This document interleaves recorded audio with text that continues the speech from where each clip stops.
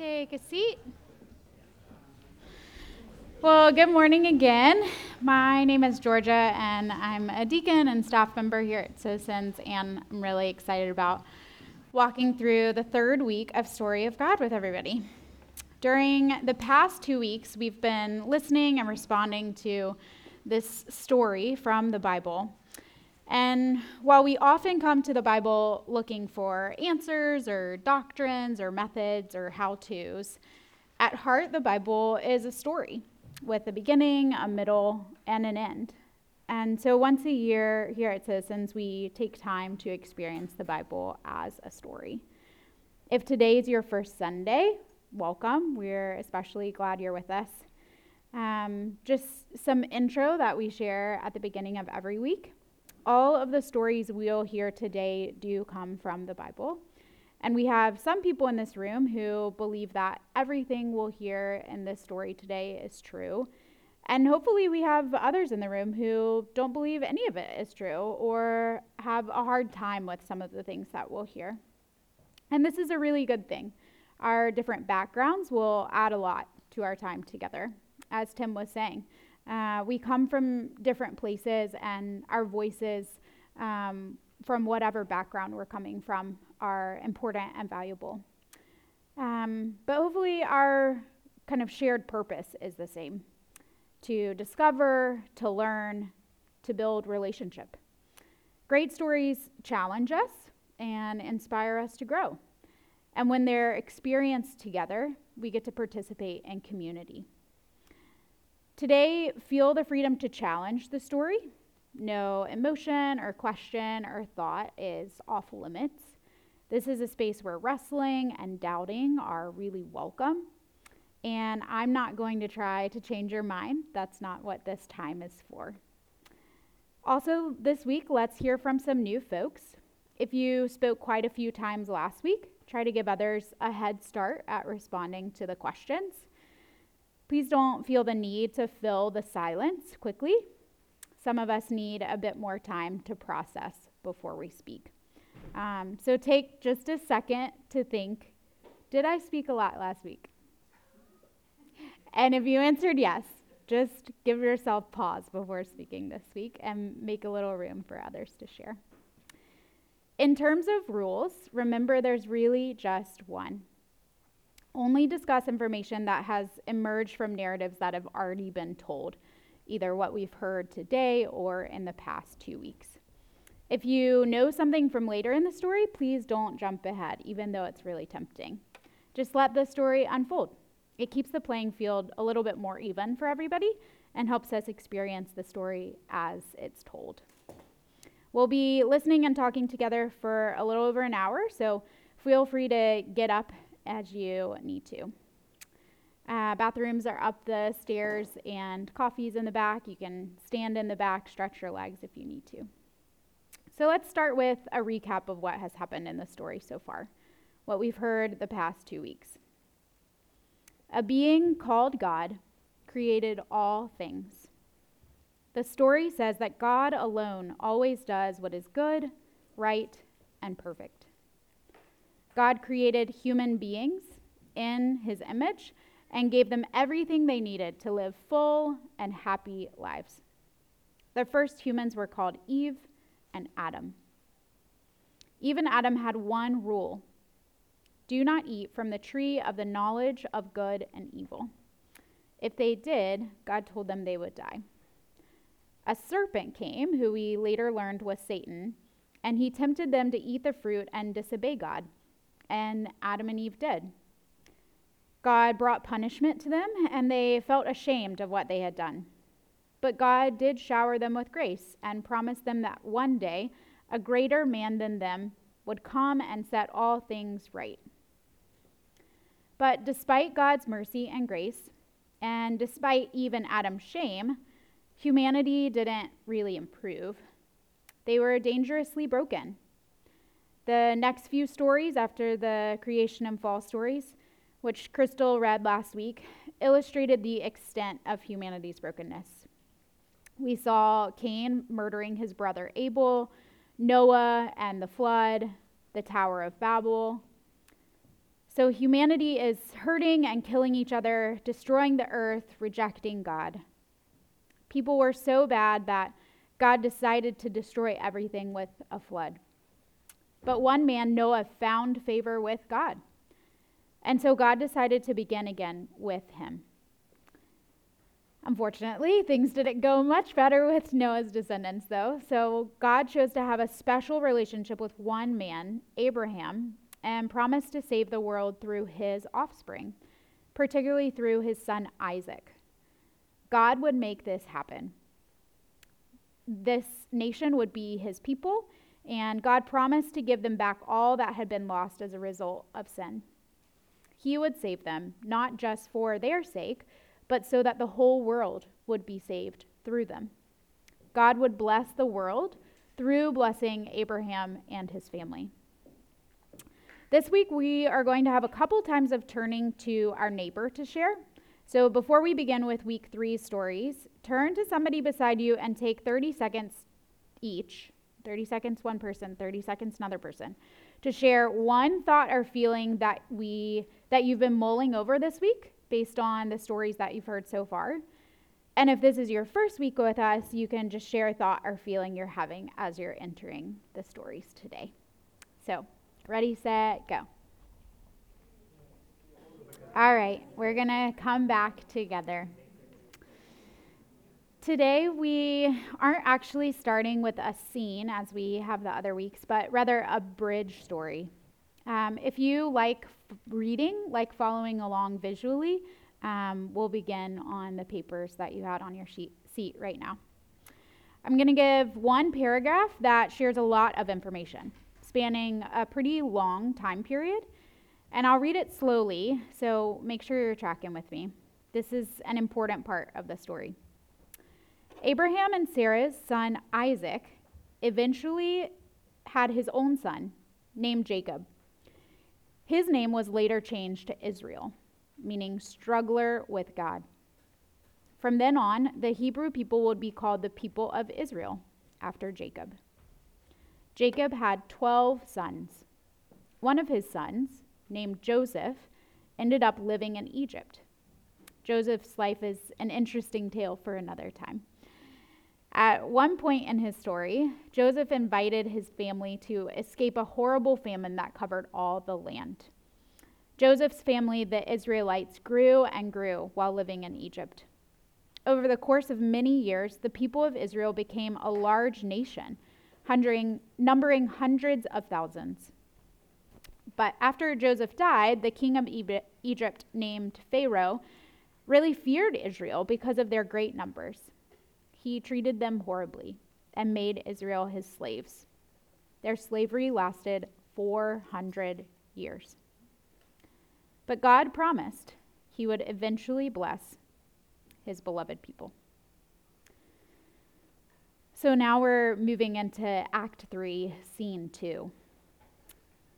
God's people cried out for deliverance from slavery in Egypt. God heard their cries and remembered his covenant with Abraham, Isaac, and Jacob. God used a man named Moses to rescue the Israelites from slavery. He sent Moses to warn Pharaoh that terrible things would happen to the Egyptians if they didn't release God's people. But Pharaoh was arrogant and didn't listen. So God sent a series of horrible plagues to punish the Egyptians. But these plagues didn't affect the Israelites. God turned water to blood. He filled the nation with frogs, mosquitoes, and flies. God killed livestock, covered people and animals with boils, destroyed the land with hail and locusts, and brought great darkness over the land. But in spite of these horrific events, Pharaoh would not let the Israelites go. So God told them that he would send one more plague. He would send an angel of death that would take the life of every firstborn person and animal in Egypt. But God provided a way for the firstborn of Israel to be spared. He instructed them to take a firstborn male lamb without defect and sacrifice it to him without breaking any of its bones. Then the Israelite people were to take the blood from the lamb and put it on the doorpost of their homes.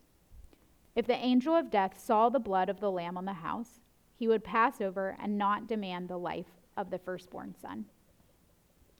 So the people of Israel did what God told them to do.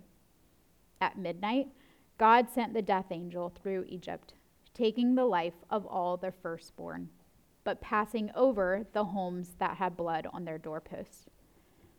The Egyptians wept over this tragedy and begged the Israelites to leave, finally releasing them from their slavery. And now Israel, a large nation of over 2 million people, set out to return to the land God had promised to Abraham. But Pharaoh wanted revenge. He sent his armies after Israel to catch them and kill them. When the Israelites approached the Red Sea, they thought they were trapped by the waters and would be caught by the Egyptians. But God split the waters so that the Israelites could cross the river on dry ground. When Pharaoh's armies tried to cross behind them, God brought a huge wind that blew the water back over them. The Egyptian army was completely wiped out, and all of Israel was saved. So we're going to start with our first longer dialogue of today. What themes does this story continue from earlier stories? Anything about God or humanity or the world? And are there any new themes that you notice?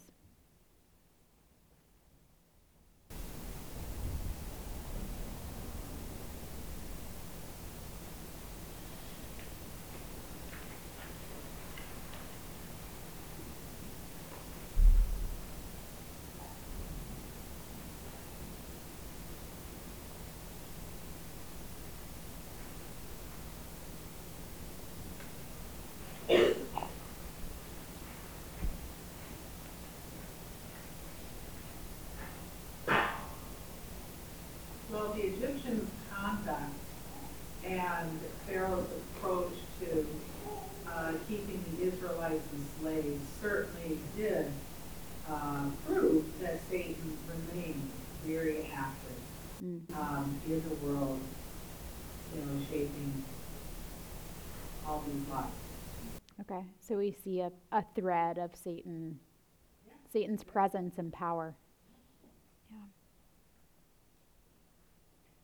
This feels like the first time where conflict between Israelites and the people against other people that we've talked about.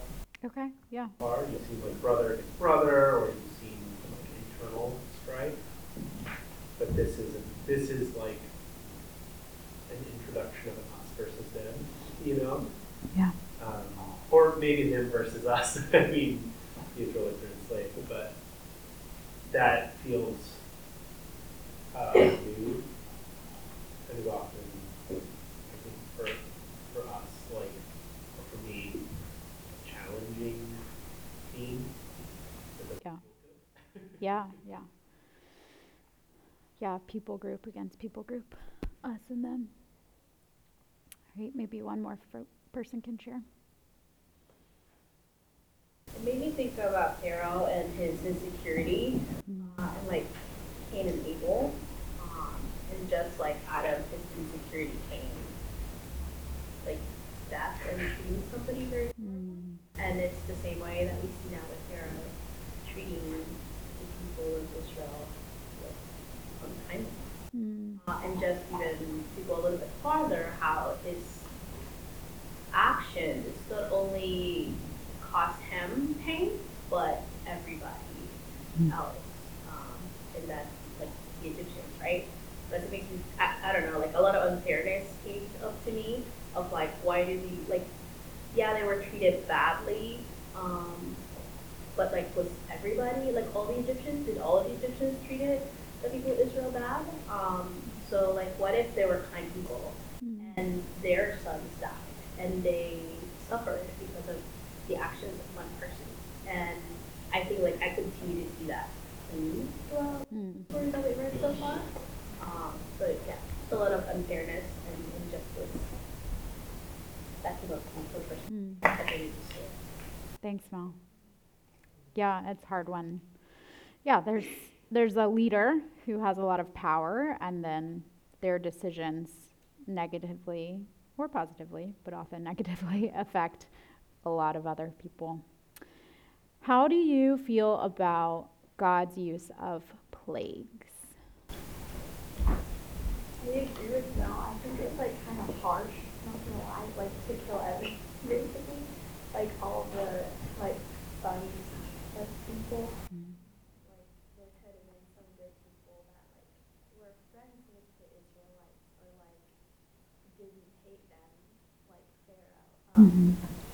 So I just think that was a little bit harsh. I feel like he could have given them like more of a second chance or like more warning instead of just like wreaking havoc on their whole entire land. Yeah, and it felt like God was punishing all of the Egyptians when it really, as Mel said, felt like Pharaoh's calling the shots. I think the plagues are warnings, like there's an escalation and start killing the firstborn. And it's really, and like one thing we don't really get from the story is like, is there political pressure on Pharaoh to be like, hey, the river is blood actually? Like, can we talk?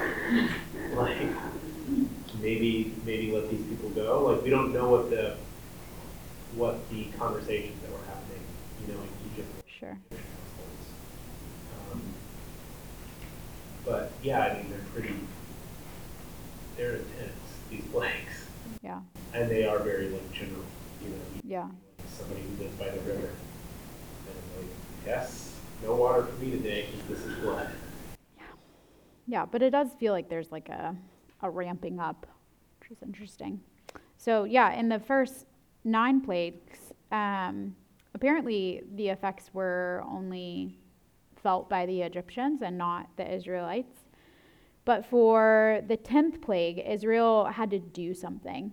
They had to take action in order to protect themselves from this plague. What do you feel is the significance between the first 9 and then this last one where there's that distinction, or any other distinctions about it? I don't know that that's distinct. If my water source is tainted and I'm one group or the other, that's both my water source. If the harvest, like killing livestock, that will affect not, I don't think, just me as one group. I feel like it affects both. Yeah, I agree with you. And yeah, the story says that the Israelites weren't affected. But in trying to make sense of it, it feels like they would be. Yeah, that's hard. I have a memory, and I will omit that it may not be quite right. But as I recall historically, each of the plagues represented and undermined a Egyptian god.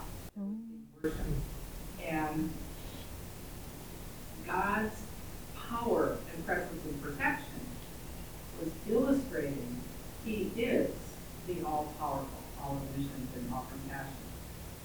So my impression and understanding is that each time these were occurring, the erosion of a belief system by Pharaoh and the people would have eventually softened their hearts. And with the 10th plague, I mean, the loss of children, I mean, can that not be the ultimate in, God saying, I can do and I will do, and move on from there to create his people. Yeah, that's helpful insight. Thank you, Linda. That there's a correlation of God saying, you have this system of belief and these gods that you have kind of constructed and created to make sense of the world, and yet, wanting to demonstrate his presence and power and reality over those other gods. No, go for it.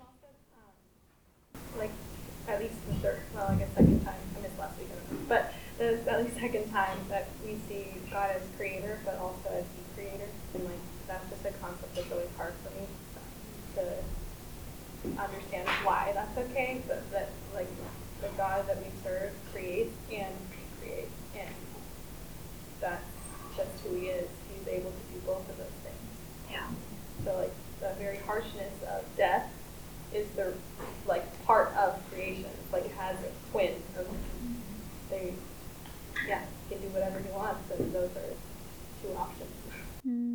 Yeah, that's really, I'm glad you shared that, Vicki. Yeah. The distinction with the 10th plague is that it asked for faith from the Israelites, and these people had been slaves for 400 years, and so they were probably very rusty in their practice and pursuit of Yahweh. Like, did they even remember him? Like, how much they have not yet received a lot of like ritual. They had a family history, but not a ritual history, and so they weren't doing, not skip. They didn't have a temple, they didn't have sacrifice, they didn't do any of those things, and so they're seeing Yahweh for the first time too in these 9 plagues. And then the invitation at the end is like, you are also vulnerable. You're not. It's not just like God picking sides. There is a vulnerability that the Israelites are under judgment. Kind of also. This isn't just like a rivalry between nations. Like, they have to do something too. They have to and do something that involves like killing a creature. It just feels pretty sharp. It also stands out to me that the actual take, in theory, could have been done by Christians too. Sort of just like, you got the blood on your doorpost, you're good to go. Like, now, like, did they know how to do it? Maybe not. But it was like, that says something about how it's supposed to. Yeah. Well, thanks everybody for sharing. We're gonna move on, but grateful for everybody who spoke. Act 3, Scene 3, the law. 2 months after leaving Egypt, the Israelites set up camp at the bottom of Mount Sinai. God descended onto the mountain, and a thick cloud of smoke covered the mountain. God called Moses into his presence on the top of the mountain. There, God spoke to Moses, saying, "Tell my people this. You saw how I carried you on eagle's wings and rescued you from Egypt. Now, if you obey me and keep my covenant, you will be my treasured people, a kingdom of priests, set apart to represent me."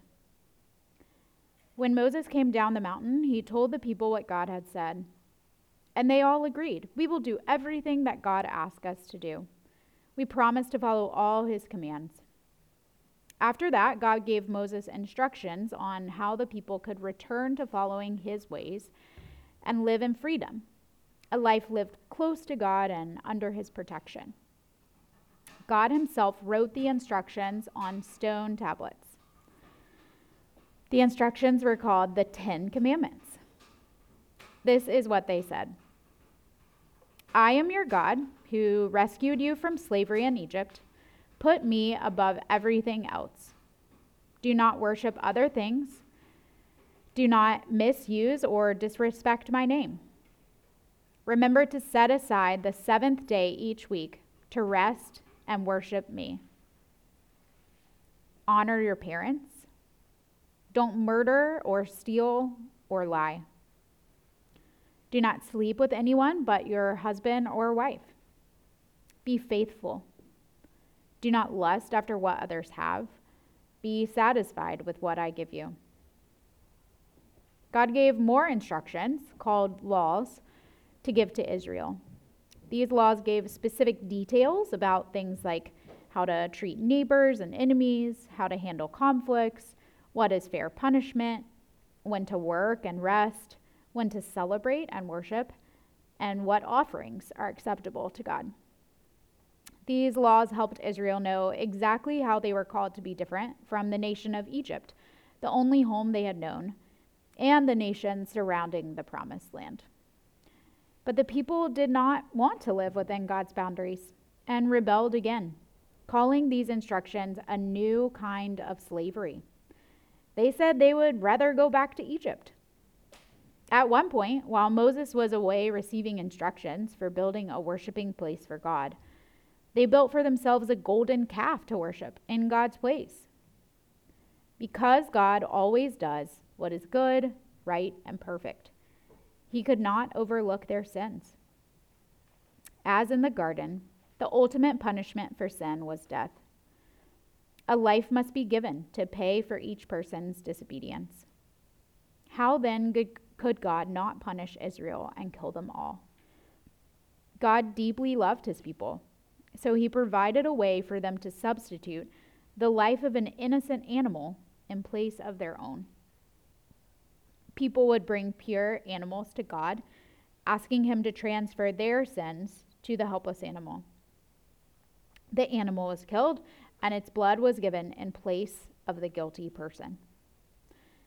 Eventually, God would ask his people to build something called a temple, a building where God's presence would dwell among his people and receive their sacrifices.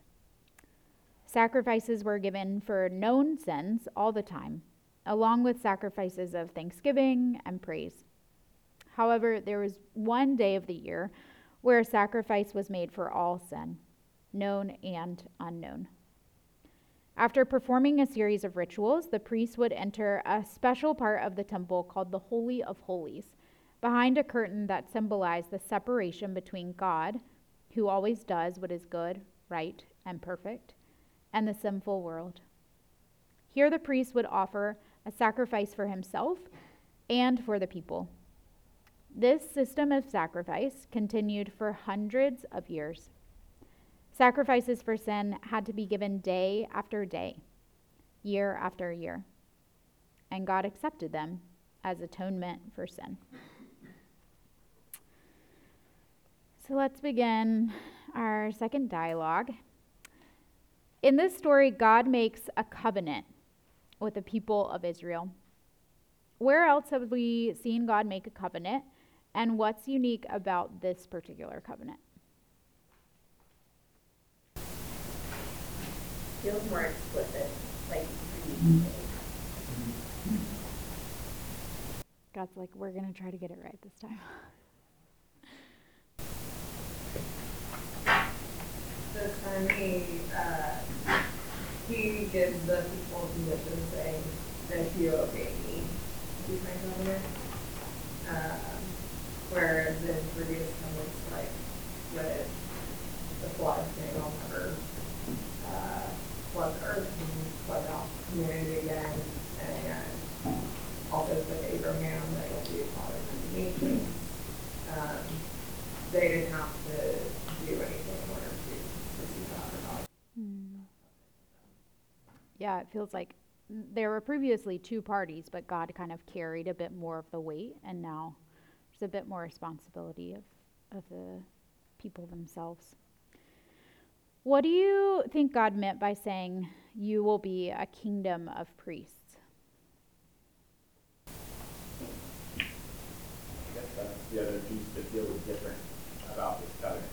It's like not only what there is something that Israel needs to do, but that they're, I think, having more unique, slightly less narrow role. That it's like explaining the idea that God always said all nations are going to be blessed through you. But now you're actually going to be like I think a priest said because like an intermediary, like someone who didn't like I think the priests in other contexts, like even the Egyptians, like they have priests, and those are priests like they commune with the God to ask for fortune and favor for the people of Egypt. And like so now there's some way that God is giving you this type of model of like I'm giving you people that. And I think that's just I don't know, that's just There's a way to dwell with God like in the garden, and that's not given after what there's no still just like one person maybe hearing from God. I don't know how Noah talked with the Lord or Abraham, but just hearing from the Lord at different times. But this is like an actual way to be in the presence of God so that God can dwell with his people. So when I think about kingdom of priests, it's on that being able to dwell with the Lord, so that you're not just waiting for, I don't know, it says priest and we think intermediary, but in my mind when I hear kingdom of priests, it's like we are the intermediary, so there could be an intermediary. I don't know if that makes sense. That's how I think of it. There's an equality here that it's not typical where like everyone's a priest. So like, as opposed to being like a kingdom with a few priests, like all of them are like every single individual. Which then goes to the like thinking of like the Ten Commandments and the laws, like where there's a burden of holiness and obedience on all the citizens, as opposed to just if you were just a representative.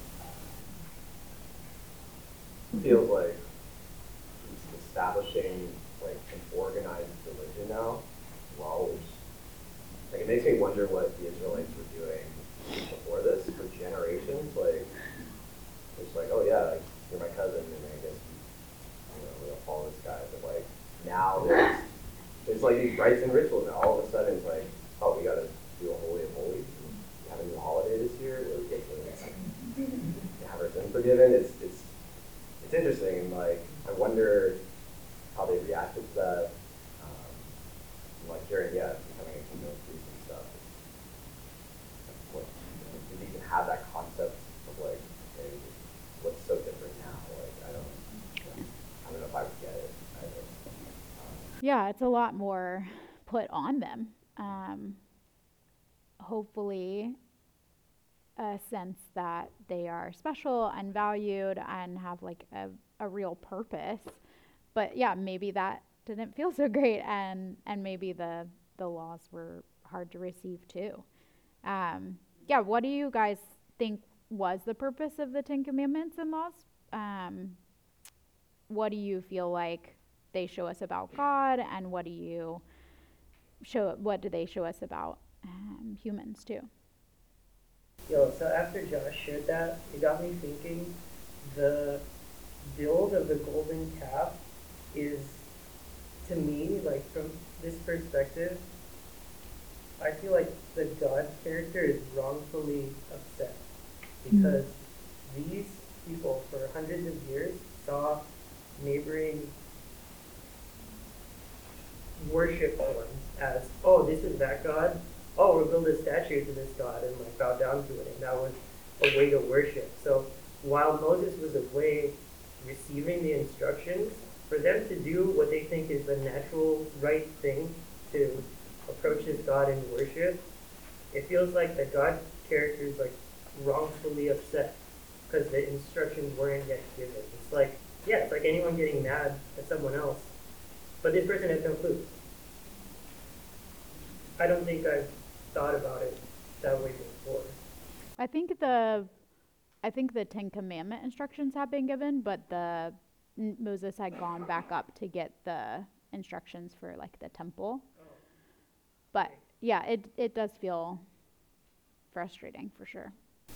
I always love this Moses story. Like, here's one way to cover it different. It's like Noah is righteous, Abraham is righteous. Like this is like we learn these things about these people, and it's like, we're talking about this covenant and this is kingdom of priests, and this is like after the Israelites have sort of like been dragged into grace and like dragged out of this slavery situation, and they're like, ugh, all these rules, this is worse than being a slave. And you're like, it's definitely not.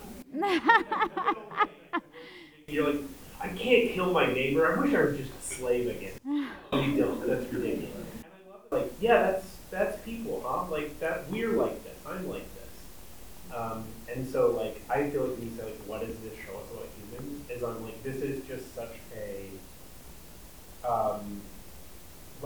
such a clarifying and, like, funny and strange story that to me is so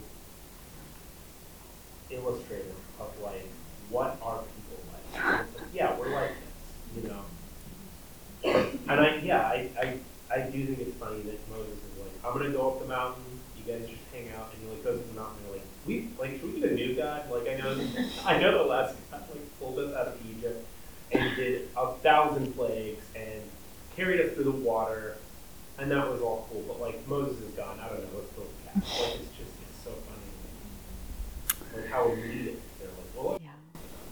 Yeah, that's great, Hamilton. Think about why does God keep giving people chances? Why does he think it's gonna be different? Like why does he give us this responsibility if we are so broken and so prone to these things? Like, and he's just so relentless and like he's like not just wiping every like, and he wiped up most everyone out, but like he's taking remnants of people. But like, why is he bothering them to a certain extent? Or like the fairness aspect too of like how I mean the question of like how are these people supposed to know? How are they like are we set up for success or failure? Like if you're Yeah. in this situation and this is all you knew and like yes you saw these things but like you so easily revert back to the Well, one last question before we move on. Turn to your neighbor and share.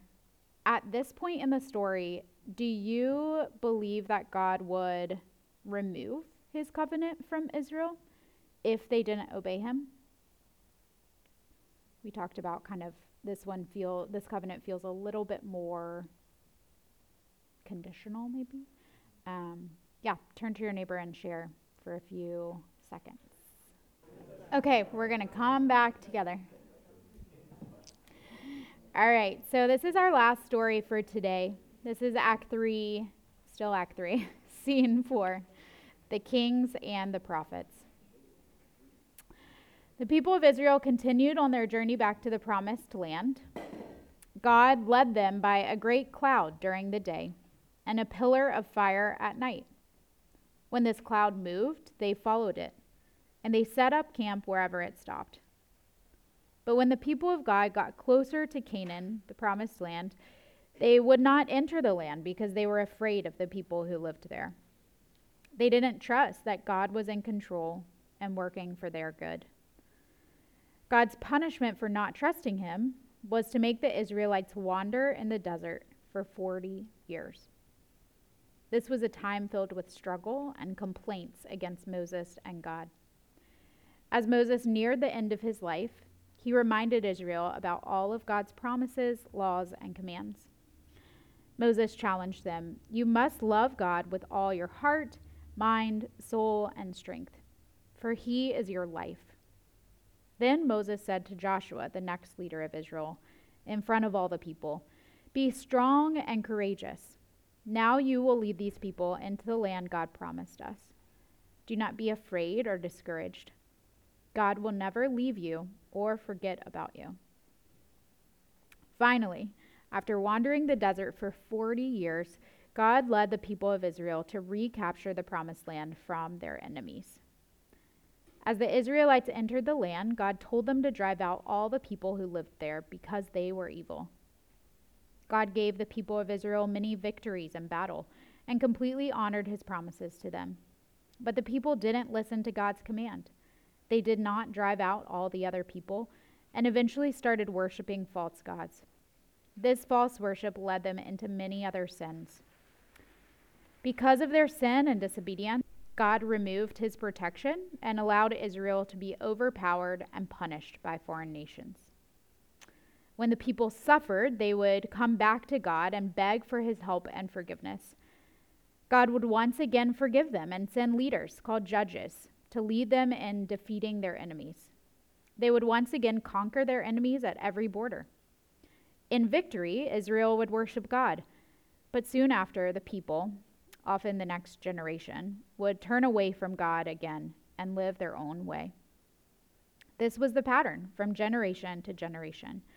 The people of Israel would come to God and worship him when they needed help, but when things were going well, they returned to worshiping other things. The Bible describes these times of rebellion as a time when everyone did what was right in his or her own eyes. Since kings ruled over other nations, the people of Israel eventually complained to God, saying, "We want a human king that we can see to rule over us." They thought this would answer their problems. God gave the people what they wanted and allowed them to be ruled by a succession of human kings. The first king they chose was Saul, but Saul disobeyed God, and so God removed his blessing. Then God searched for a king who would love him and live in his ways. He chose a young boy named David. When David grew up and was made king, God blessed him greatly, and Israel along with him. Even though David greatly sinned against God, God still called him a man after God's own heart. God made yet another covenant, this one with David. God promised David that one of his heirs would be a king who would rule forever as king over God's people and also king over the entire earth. David's son Solomon was also a great king who was very wise. But later on, Solomon married foreign wives who led him to worship foreign gods. Because of his failures, God allowed civil war to break out, and God's people were divided. The line of kings descended from David and continued to rebel against God and his authority. God sent prophets to be his messengers, to challenge the kings and the people to obey God and fulfill their role to be a light to the nations and bring release to them. But time and time again, they refused to listen to these prophets. Over time, the Israelites were forced out of the promised land and sent into exile, once again slaves of a foreign nation. For centuries, God's people would be under the oppressive thumb of one world power after another. God continued to send prophets to the people, even in exile. These prophets told of a future hope that one day God would make a new covenant with his rebellious people. He would do this by sending a great Savior, sometimes called an eternal king, sometimes called Messiah or anointed one, sometimes mighty God, sometimes suffering servant. This Messiah would fulfill the covenant himself. He would redeem God's people from exile. He would save God's people, and he would rule over God's creation forever with justice and peace. But despite the warnings of the prophets, the people of Israel stopped listening to God. And God stopped talking for 400 years. So we end today kind of where we began, with Israel again finding themselves as slaves to foreign empire. We see that God has been involved in both Israel's judgment and in their redemption. Maybe similar to what Vicky was saying of God being involved in creation and destruction. What does this teach us about God? What does this teach us about history? That God has a hand in both of these things. I think that God is patient,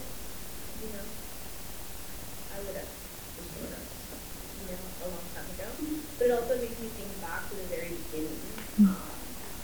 It's kind of like as a father of like, man, this is what I want to do on some lawyer, right? Like, we could have saved ourselves all of this struggle, pain, murder, everything that's happened.